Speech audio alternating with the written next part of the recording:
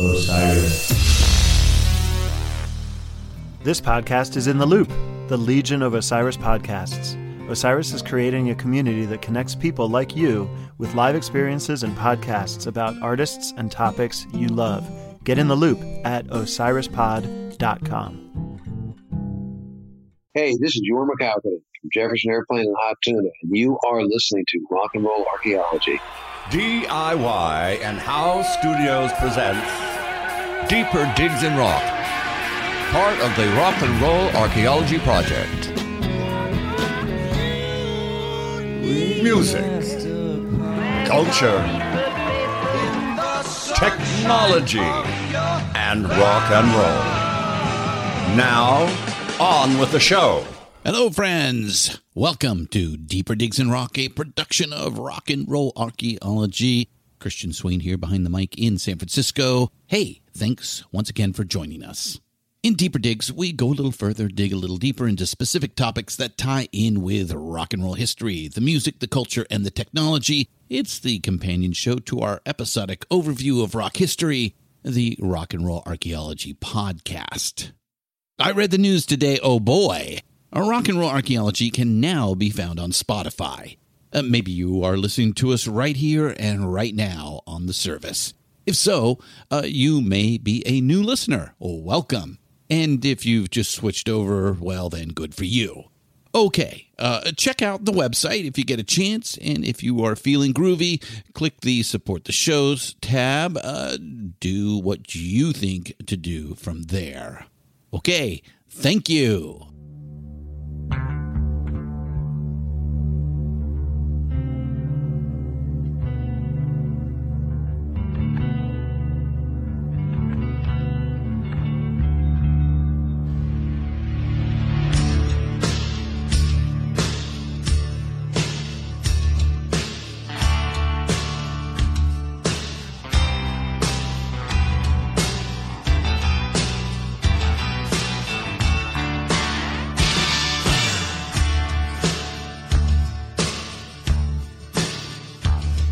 All the stories have been told of kings in days of old, but there's no England now.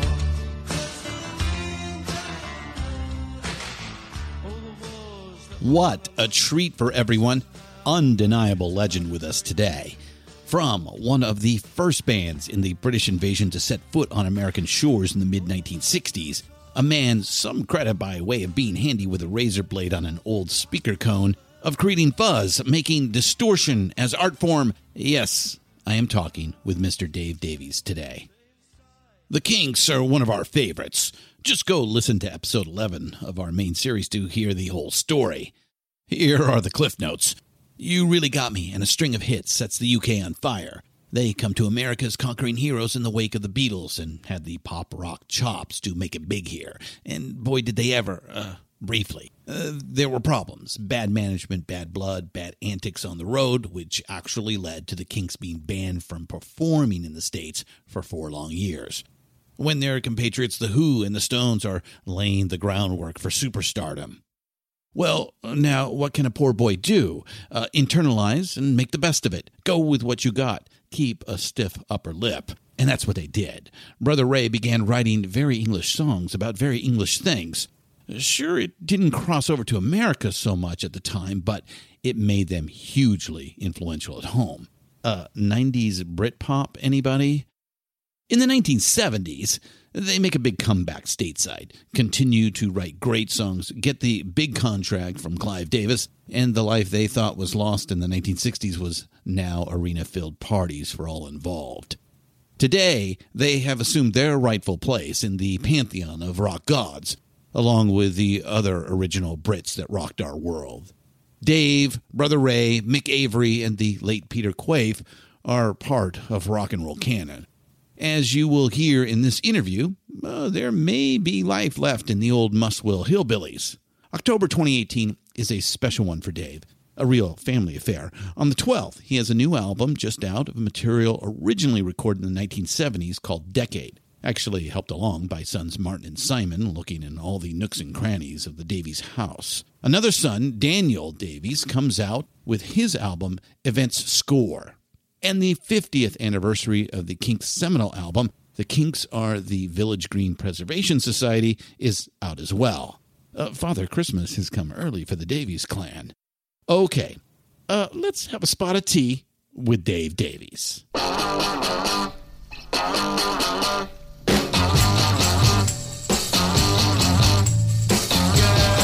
You really got me going. You got me so I don't know what I'm doing. Yeah, you really got me now. You got me so I can't sleep at night. Yeah, you really got me now.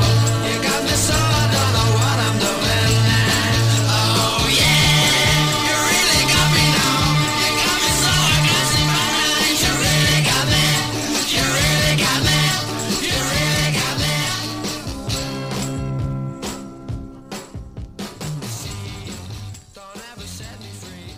Welcome to Deeper Digs in Rock, Dave Davies. How are you today? I am fine, Christian. Nice to speak to you. Yeah, this is fantastic. I mean, you are a real legend, one of the original British invasion guys. But before we get to that, tell me about the new album, Decade. I think it's a bit of a family affair, right? Well, yeah, it's Decade will be out at the beginning of October, and it is a project that I put together with the help of my sons Martin Davies and Simon Davies, who was the producer. I think he's done a great job on it. And it's an album of unreleased recordings that I made in the 70s, hence the word decade, the decade of the 70s, yeah. So it's wonderful after all this time to finally get these songs together and produce, and so they can see the light of day. So I'm very excited about the prospects of Decade coming out. And literally the light of day. I mean, I believe some of these tracks were like hidden like under your bed in closets and things like that. Yeah, they were in attics and literally under beds, and the guys, Martin and Simon, pulled this stuff together and we listened to it, and Simon produced it and made it as good as he could, and we're very, very pleased with it. Yeah, so and this is kind of a companion to 2011's Hidden Treasures, an album of songs you first recorded in the 1960s, right? Well, yeah, you could say that in a way, but I know these recordings on Decade, I didn't actually, at the time, I didn't actually know what to do with the recordings, or even if I would finish them all. So you were just kind of spending time in Conk Studios at the time? Yeah, I mean, the earliest recording of a Decade was actually recorded at, where was that? A studio called Morgan Studios in North London, where we recorded albums like Loader versus Barrelman, or we did those sort of recordings. So, but most of them were actually recorded at Conk. Some recordings were made at the old Apple studios. Oh, but, not Abbey Road, but the Beatles Apple building. Yeah, they go back that far. So yeah. But it was really enjoyable. It was emotional. Oh, to go back and revisit all of this? Yeah. Yeah, I can imagine. Just finding them to begin with. I mean, what a treasure hunt. And then, putting the tapes on, of which I know there's a process that you have to do with old tapes. You have to warm them up. And then I think you very quickly transpose them to digital, right? Yeah, you bake them. It's a procedure. And then transfer it to digital format. And so we're lucky we had that expertise, and Simon mixed them and added some extra things to it sonically to make it enhance it. Yeah, That's so quite it's it not took all about original 3 years, instrumentation. Oh, really? 3 years, huh? Wow. probably from like start to finish, and it was literally a labour of love. Although some of it was a bit painful emotionally. Really? It was, yeah. Was there one in particular that just really floored you and you had a hard time even listening to? Well, I think a few songs were like that. You know, when you sit down and revisit all these emotions and feelings that you went through at the time, and you think, you know. But sometimes it's good to confront your inner feelings and get the stuff out. And I'm really pleased I finally managed to get it out so everybody can listen to it. Yeah, so 13 tracks, and Cradle to Grave is released already as a preview of the album, and people can find it streaming or to buy. And it's a lushly produced track that certainly evokes like early 70s British glam is kind of what I heard, which predominated the London scene at the time. I believe the initial recording was in 1973 for that song, right? Yeah, I kept coming back to it in 73, but it was a song that I wrote really about my own life and my reflections on how I saw life at that point in time. But running from cradle to grave. Yeah, and all the problems and all the things that happened to you. So it's quite a whole album's quite a sort of an inner journey, really. I'm really pleased we finally got the project out and finished. Yeah, I can't wait to hear the rest of the album, the other 12 songs. So, is Cradle to Grave kind of a good preview of the album? The other songs kind of fit along with that. Yeah, I think surprisingly enough, although the songs were recorded over 10 years or within. They're not sequential, like linear thing. They're just, Simon decided we put the songs together to see if they fit musically and sonically, rather than, from A to Z sort of thing. So, and I think it works. I think they're very complementary. The running order is quite complementary, although obviously that it recorded over a few years. They have a sonic theme or a tone or flavor to them. So I'm quite happy. Maybe like that the early 70s stuff sounds a certain way, and the later 70s stuff we might be able to pick out like the time frames of each of the original tracks. I think so. But at the same time, they have a sonic thread, right? Produced, and so it's interesting from that point of view that the songs do complement each other. So it should be an interesting journey for the listeners. So you took these songs that were originally recorded in the 1970s, and now Simon has kind of updated them for the ears of the 21st century listener.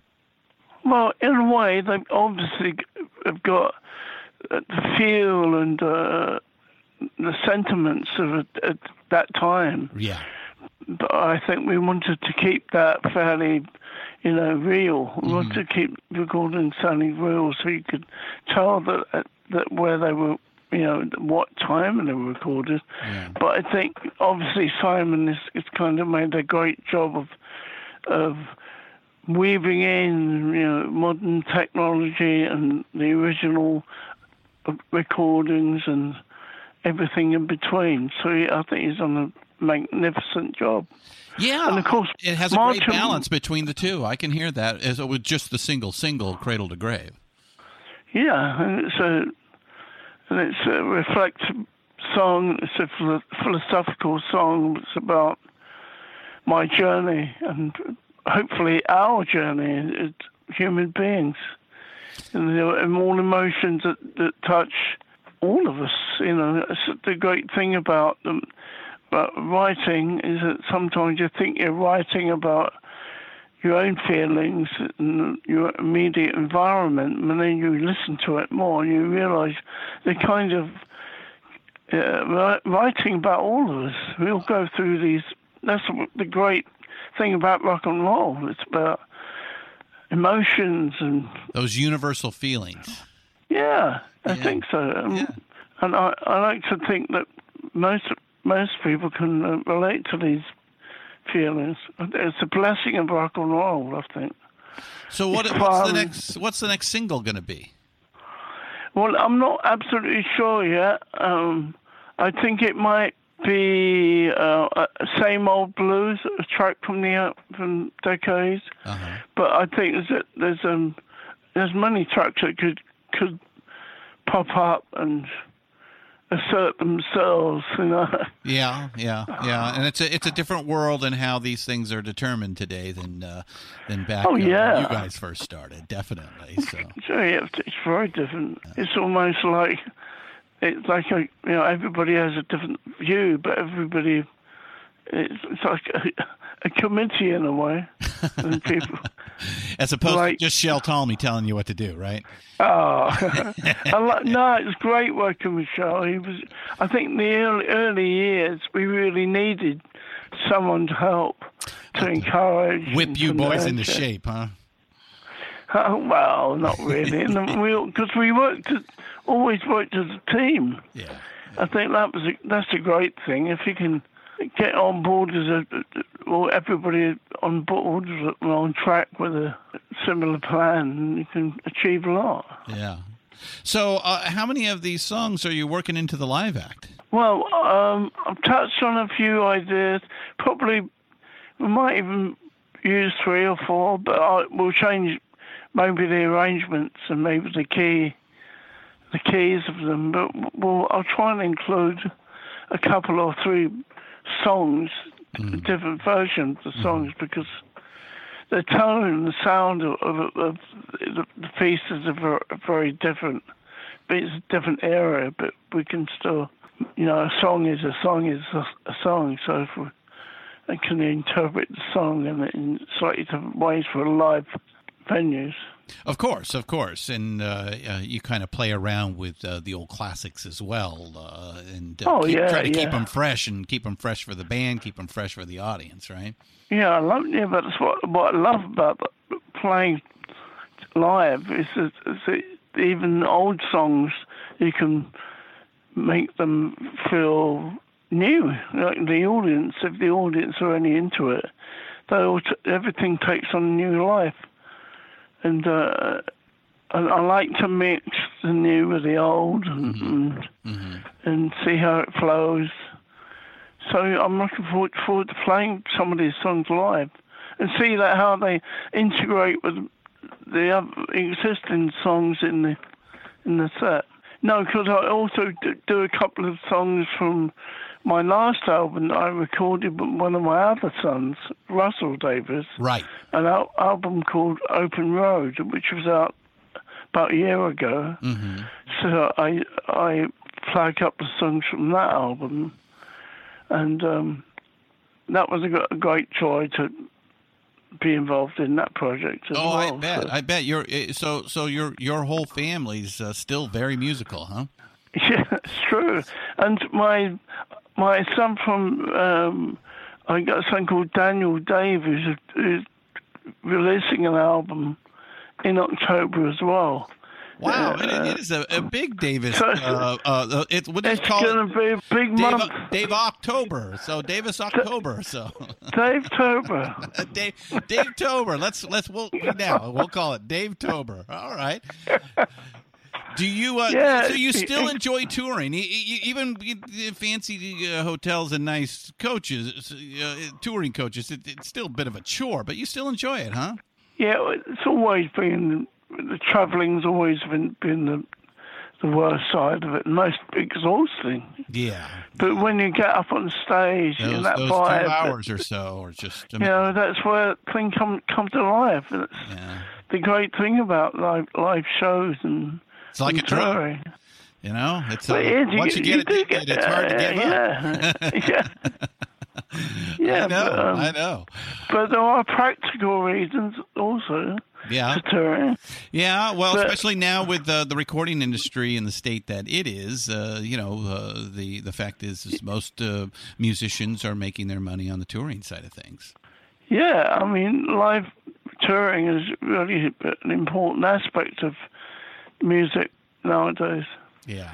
But that's why I like mixing the old and new, so you can still play with new ideas and new arrangements, and you can have like all down all of the night and old songs and sort of mix it up. Yeah.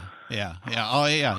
I'm sure. I watched a few videos of you recently out playing, and it still looks like a gas. The audience still looks like they're having a great time. You certainly look like you're having a great time, and so as long as you can keep it up, keep on doing it, right? Yeah, it's something special about playing live, and especially now a decade coming out, and at last all those ideas that have been in the background and half-finished ideas and songs that nobody ever heard. I'm really looking forward to see what people think. Yeah. Well, definitely Hidden Treasures was well received, so I can't imagine that Decade will be any less than that. So, let me go back a little here. So, in 2004, you suffered a stroke that paralyzed your right side. I think it took you almost 2 years to get back to performing again, and recovering from a stroke is not easy. I applaud you. I can't imagine the difficulty for a world-renowned guitar player. I guess one day at a time? Yeah, you got it. You just got to keep plowing ahead, and you have to be really, really determined. Yeah. With exercise, because the muscles retain memory anyway. Mm-hmm. So all that memory is contained in muscles as well as the brain. So you have to keep going through this process of reminding yourself and your body and your brain. Yeah. What the hell it's supposed to do. So yeah, you're telling going. it, and it's just not quite getting it, even though you know it, and what you're saying is your fingers still remember it. Yeah, and after a while, it starts to become, it becomes like that old thing about it's like riding a bike. Yeah, you never really forget, but sometimes you have to remind yourself. Yeah. So it's cool. It's a difficult, lengthy process, but it's. I think I learned a lot about myself and about human nature and people through having that debilitating illness. Oh, I can't. It's got to be a life-changing event. It is. It is really. You don't know anything at all. We like to think, it's kind of like to think we're kind of indestructible or invincible. Well, certainly rock stars, feel that way well beyond the average human. Well, I don't know about that, but it's you get thrust into a situation where you have no control over anything you do. Yeah, at this point. Yeah. So it makes you realize, how thankful we should be and grateful we should be for whatever we can do. Mm-hmm, mm-hmm, mm-hmm. And I think that gratitude and awareness of growing and being thankful helps the process of healing. Well, you probably had a great support group around you too. I mean, your family absolutely. was there, family has always been a big inspiration for me through the Kinks and me and Ray growing up in a big family. So, family has always been at the heart of inspiration for me and the Kinks. Yeah. So I want to ask you about the film portrait of you, as well as Brother Ray, that Julian Temple made of you guys. I think in 2011. Yeah. Yours was called Kingdom Come, and Ray's is Imaginary Man. How did that come about? Well, Yeah, I've known Julian obviously for many years, and he's a big Kinks fan. Yeah. Oh yeah, and we thought we'd get together and make a little documentary about where I lived at the time, my philosophical and spiritual ideas, along with the music, and it was a lot of fun to do. And Julian was very receptive to my thoughts and ideas, and it was a lot of fun to do. It really was. Yeah, it seems the big takeaway is your spirituality, and your enjoyment of isolation, especially living on the moors. Well, I did at that time. I did, like during my recovery, I spent a lot of time on my own, really, and in the country. I think there's a lot of power to nature. I think when we can attune ourselves more with nature, I think we get back a lot from our environment and trees and air, just fresh air, and animals. And it is where we come from. Well, yeah, we're earth creatures. Yeah. We come from the earth. Even though we constantly try to separate ourselves from that, and have been for the entire age of civilization. Yeah, we do, don't we? But in the end, that's where we go back to. Whatever kind of spiritual ideas people might have, our bodies are ancient, and we grow from the earth. And it will give you back. When you need energy or to get back into shape or get in some healthier place, we need nature to remind us how to do it. That's a great philosophy. So, were you always an isolationist, or perhaps loner, or was this just something to help with the healing of your I think it helped. psyche? Of course, I'm so used to performing in front of people. I mean, I feel the most comfortable when I'm singing and playing guitar and on stage. I think that's really my home. I always feel more at home doing that than anything else. Because that's what I've always done. I think that started with the family, right? You guys all absolutely the piano, and I think your mom was quite a singer herself. So you are the youngest of the Davies family, right? Eight siblings, including yourself. That's right. Wow. That's right. Yeah, and again, you grew up in a very musical family. Yeah, I mean, all of my sisters sang or played the piano.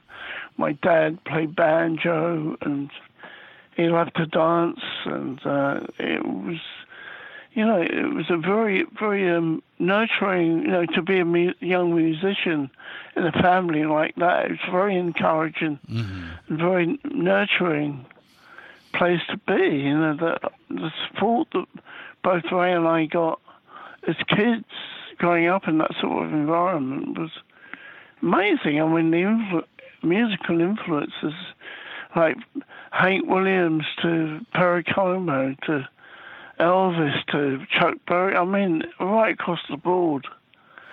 There were amazing influences. It was a really great time to grow up in the 50s. Yeah, it sounds rather idyllic and just a fun family dynamic. Because everything was so new and fresh. We were coming out of the war. You were born in 1947, so you probably still experienced some of the rationing and the tough times of the British economy. Yeah, but also you also get it. You get informed by it through your family. Yeah, and stories and your uncles telling you about this is what happened and where they went, and uncles that were talking about being in the war, actually physically. You get informed by the people around you as well. Yeah. So, and the music was also fresh. There was incredible music at that time, and finding that out, the blues and country and western and all the incredible music. Yeah, and then obviously you and a million other British kids fell in with skiffle.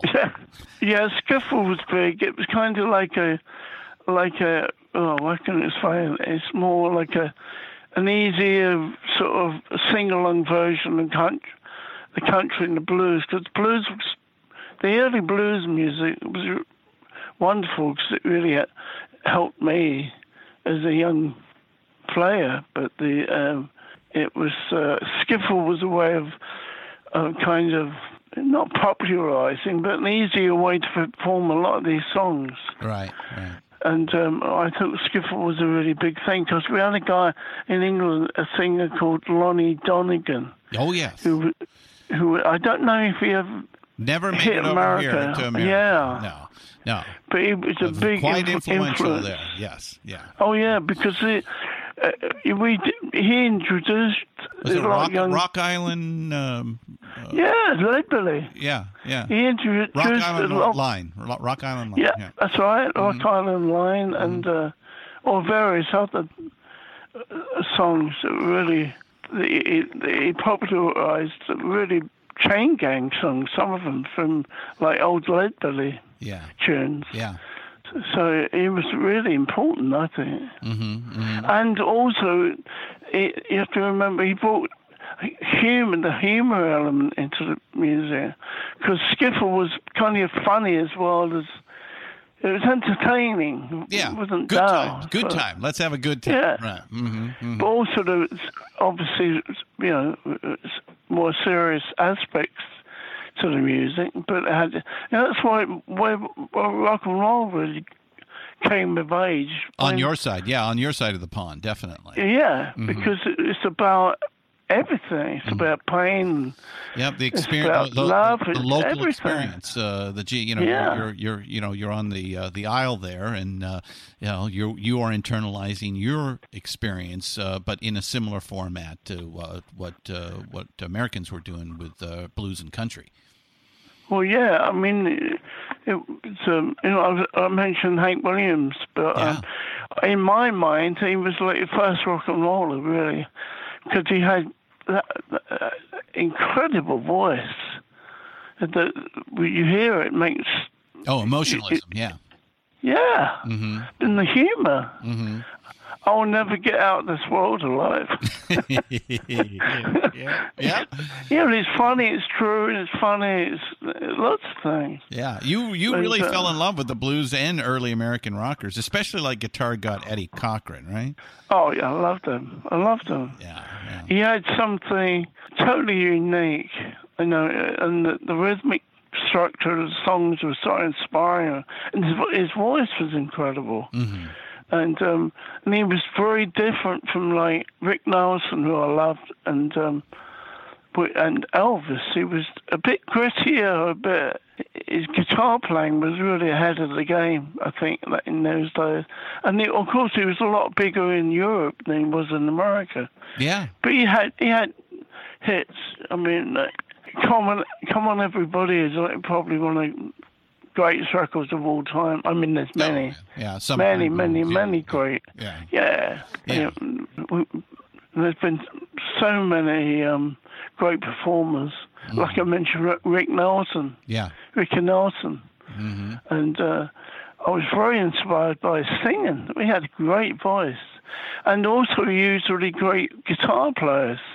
His rhythm sections or the arrangements players on his records are fantastic. Oh, God, yes. Oh, yeah. I mean, the record he had, Hello, Mary Lou, the guitar solo on that is one of the most amazing rock and roll guitar solos, but it's kind of country.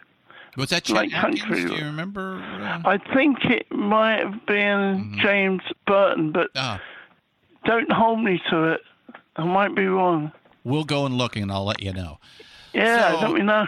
So you beat Ray to form the first band, right? Yeah, I mean, Ray was in blues band, but was in a couple of bands at school with Pete Quaife and Ray really started in the blues band. That's where he got, learned harmonica. But we're big fans of, people like Sonny Boy Williamson. Right. He was a great harp player.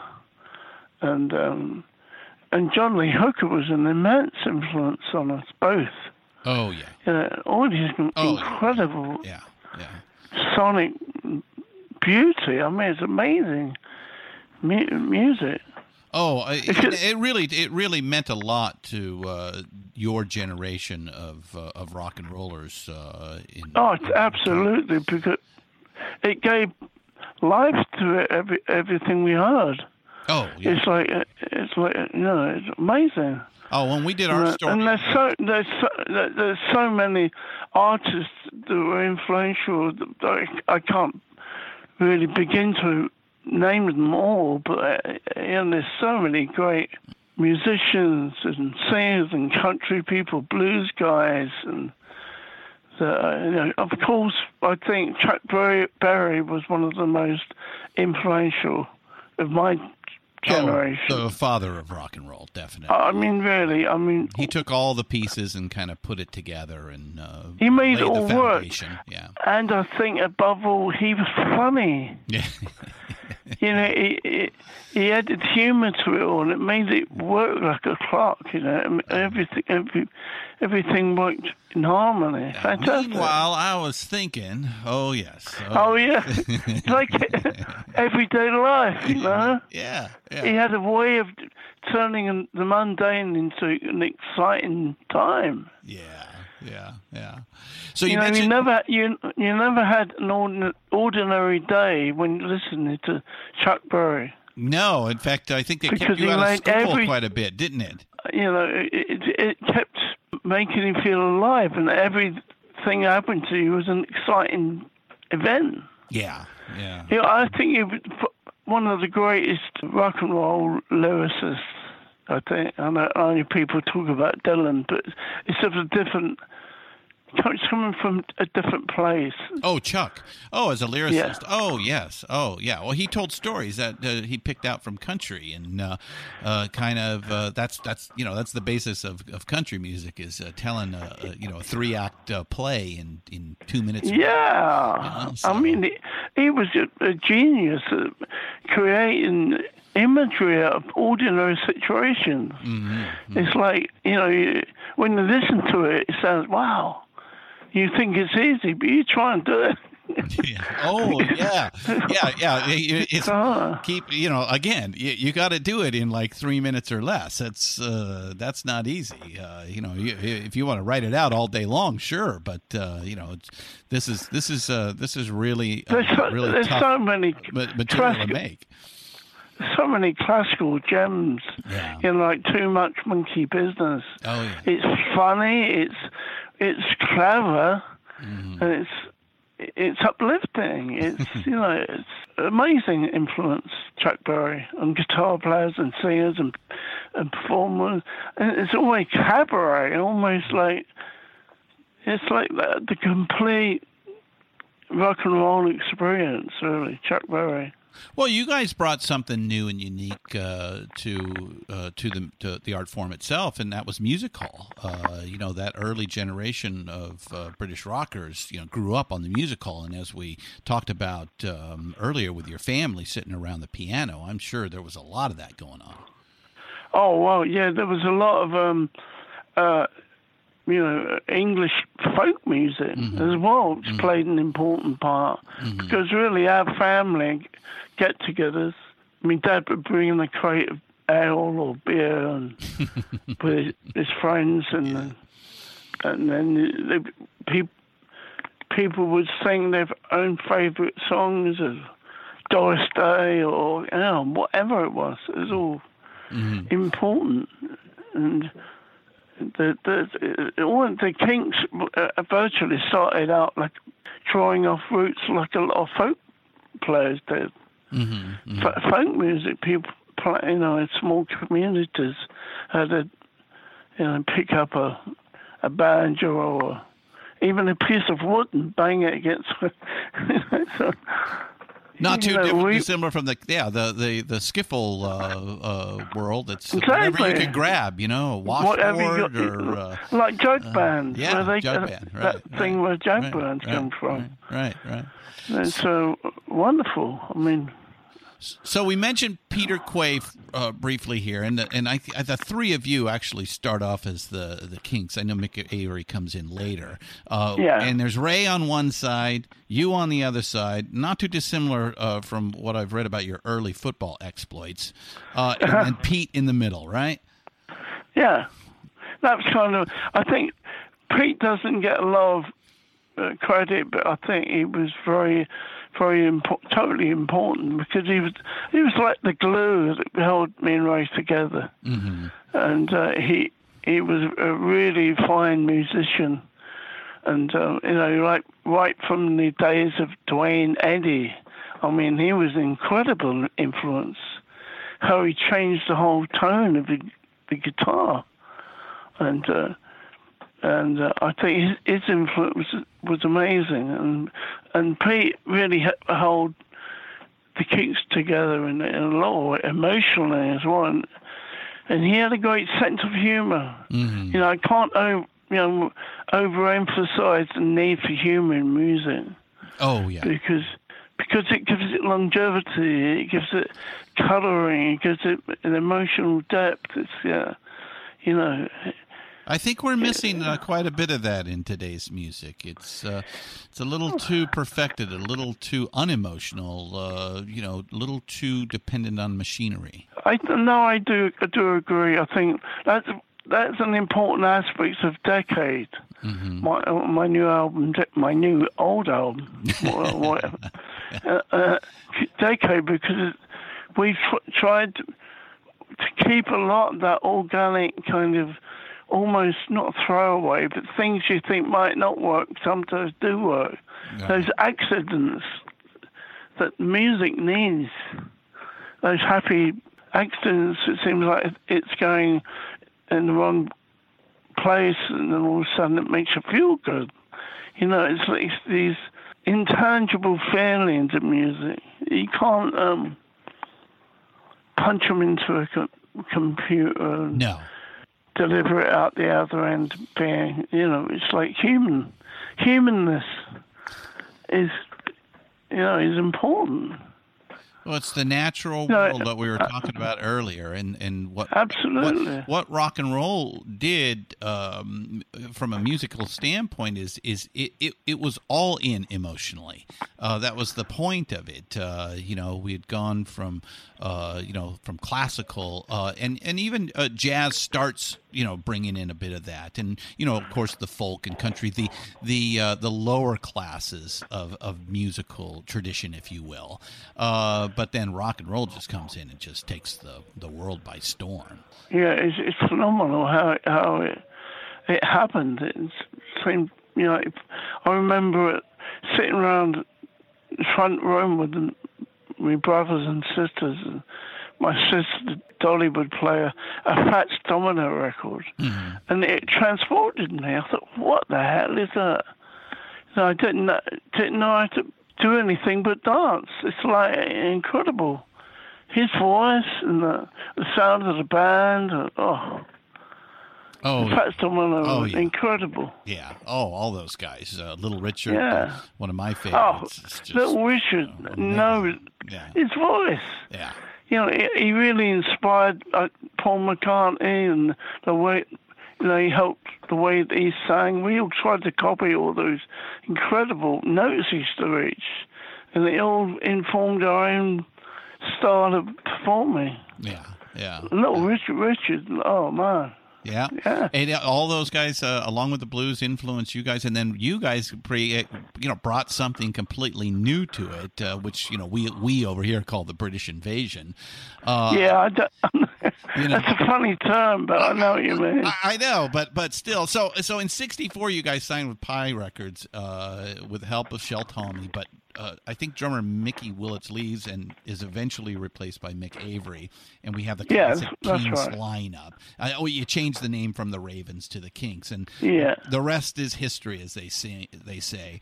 Yeah. And then the third single is "You Really Got Me," and you guys become overnight legends. And if you just had that one, as if that was just a one-hit wonder, I think you all would still be remembered. Most of our listeners know, while the song's a standout in and of itself, it's this new quote-unquote sound that pours out of those old tinny little speakers. And we know that can be attributed to yourself in a crafty razor blade. Yeah. So you took a razor blade, you cut the back of the speaker cone, and created this new small change. And it seems like a simple trick, but like a lot of things in history, sometimes the smallest change makes the biggest impact. That's very true, that. And also, I didn't know what I was doing. It could have just all sounded like, I don't know, like nothing. Yeah. Or I didn't even imagine for a minute that it actually worked or what it would do. So I was the most surprised person in the world when I actually came out with that rasping tone. And I thought, oh, wow. Yeah, I think it wasn't until you heard it on the radio that you went, oh, that's God, right. I think we got something here. That's true, that when it came out, and I heard it on the radio for the first time, I thought, wow. Yeah, we recorded it and spent a lot of time on it. And yeah, amazing. Yeah, amazing time. I want to add another thought here. Everyone knows the Beatles, the Stones, and the Who are the big triad of what we call the British invasion. But looking back 50 years, and everyone can take the time to barely scratch the surface, and all of a sudden, you guys should be counted right there with the other three. Well, thank you. I agree with it. But in some ways, it's funny. In some ways, long term, it might serve you better. At least to American audiences. You're this huge well of mystery that, with just one look, will cause someone interested to get a full story of the band and an immense sense of pleasure and satisfaction as song after song, album after album, reveals itself as a towering achievement. Oh, thank you. I don't say so. But, I mean, looking back over the Kinks' career, we've covered so many topics and albums like Muswell Hillbillies and Arthur. And I mean, it's just scratches the surface of the music we did together. And it's an immense journey. Yeah, I think it just comes down to the 1965 American Federation of Music Band that is the only reason why you're not there, in the first thought, But hey, you made it into the Rock and Roll Hall of Fame on your first year of eligibility. That shows just how important you guys are. You're the godfathers of 90s Britpop. I don't think there's anybody who would disagree with that. And it's just you're just as towering of figures as any of those guys. So you've had seven.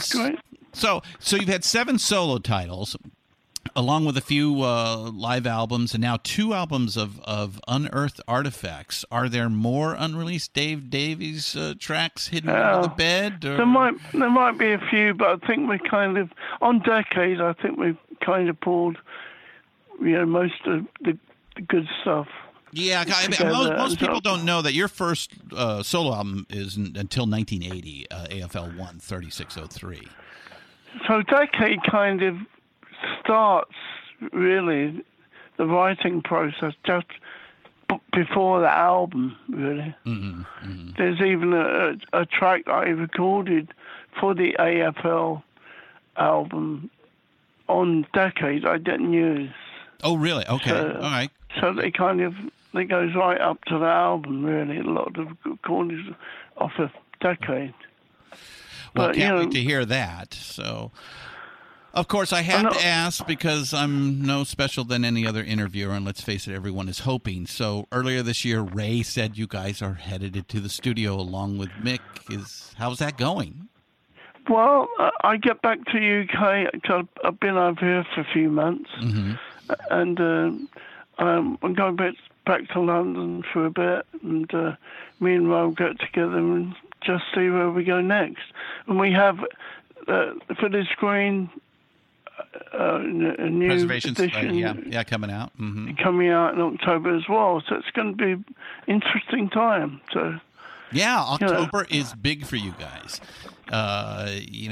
You've got your son's album you said's coming out. You've got Decades coming out, and Village Green Preservation Society. So it sounds like a sunny afternoon for Kinks fans this October. So you're 71 years young, still out living the rock and roll life, a Hall of Famer, a living legend, Dave Davies. It's a supreme pleasure having you on Deeper Digs in Rock with us today. Oh, it's been great. I really feel you're doing a fine job there, Christian. Thanks, Dave. Hopefully we'll talk to you soon. Hopefully we'll see you out on the West Coast on a tour soon. That'd be great, yeah. You take care, my friend.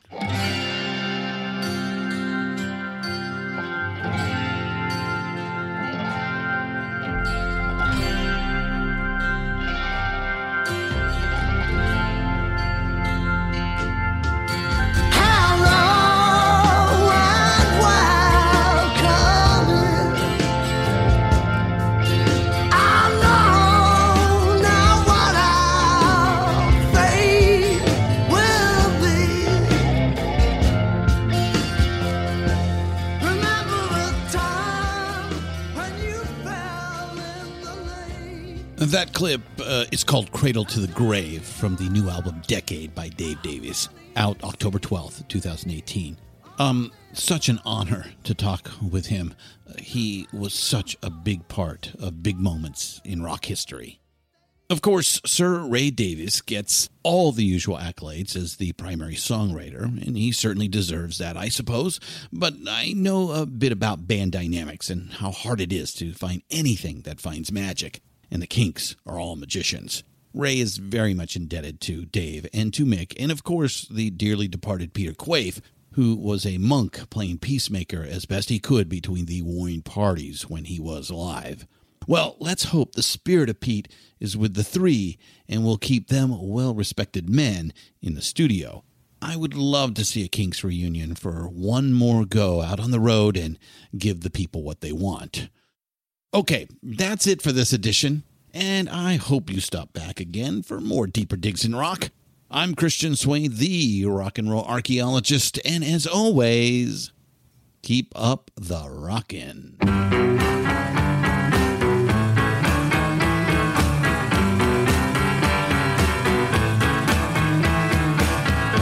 Ocean South Beach, Dragon Punchy, still wears the locket around her neck. She's got a picture on the table of a man who is young and able. Oh, Susanna's gonna cry. Oh, Susanna's still alive. Whiskey or gin, that's alright. Well, nothing in her bed at night. She sleeps with the covers down.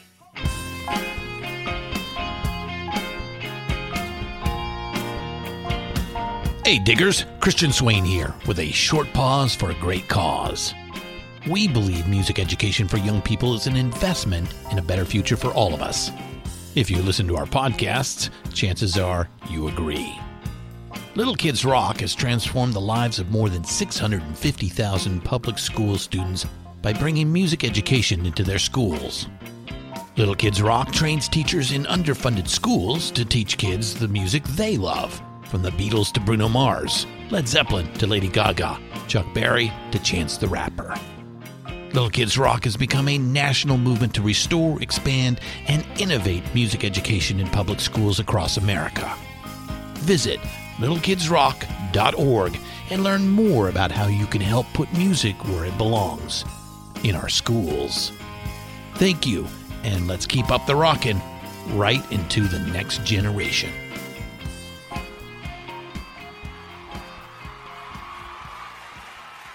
Deeper Digs in Rock, produced and hosted by Christian Swain. All sound design and incidental music by Busy Signal Studios. All quotes performed by actors unless noted. Playlists can be found at iTunes, Google Play, and Spotify. Please purchase these great and important tracks. All songs, clips, and references can be found on our show notes. Please visit rnrap.com for more information.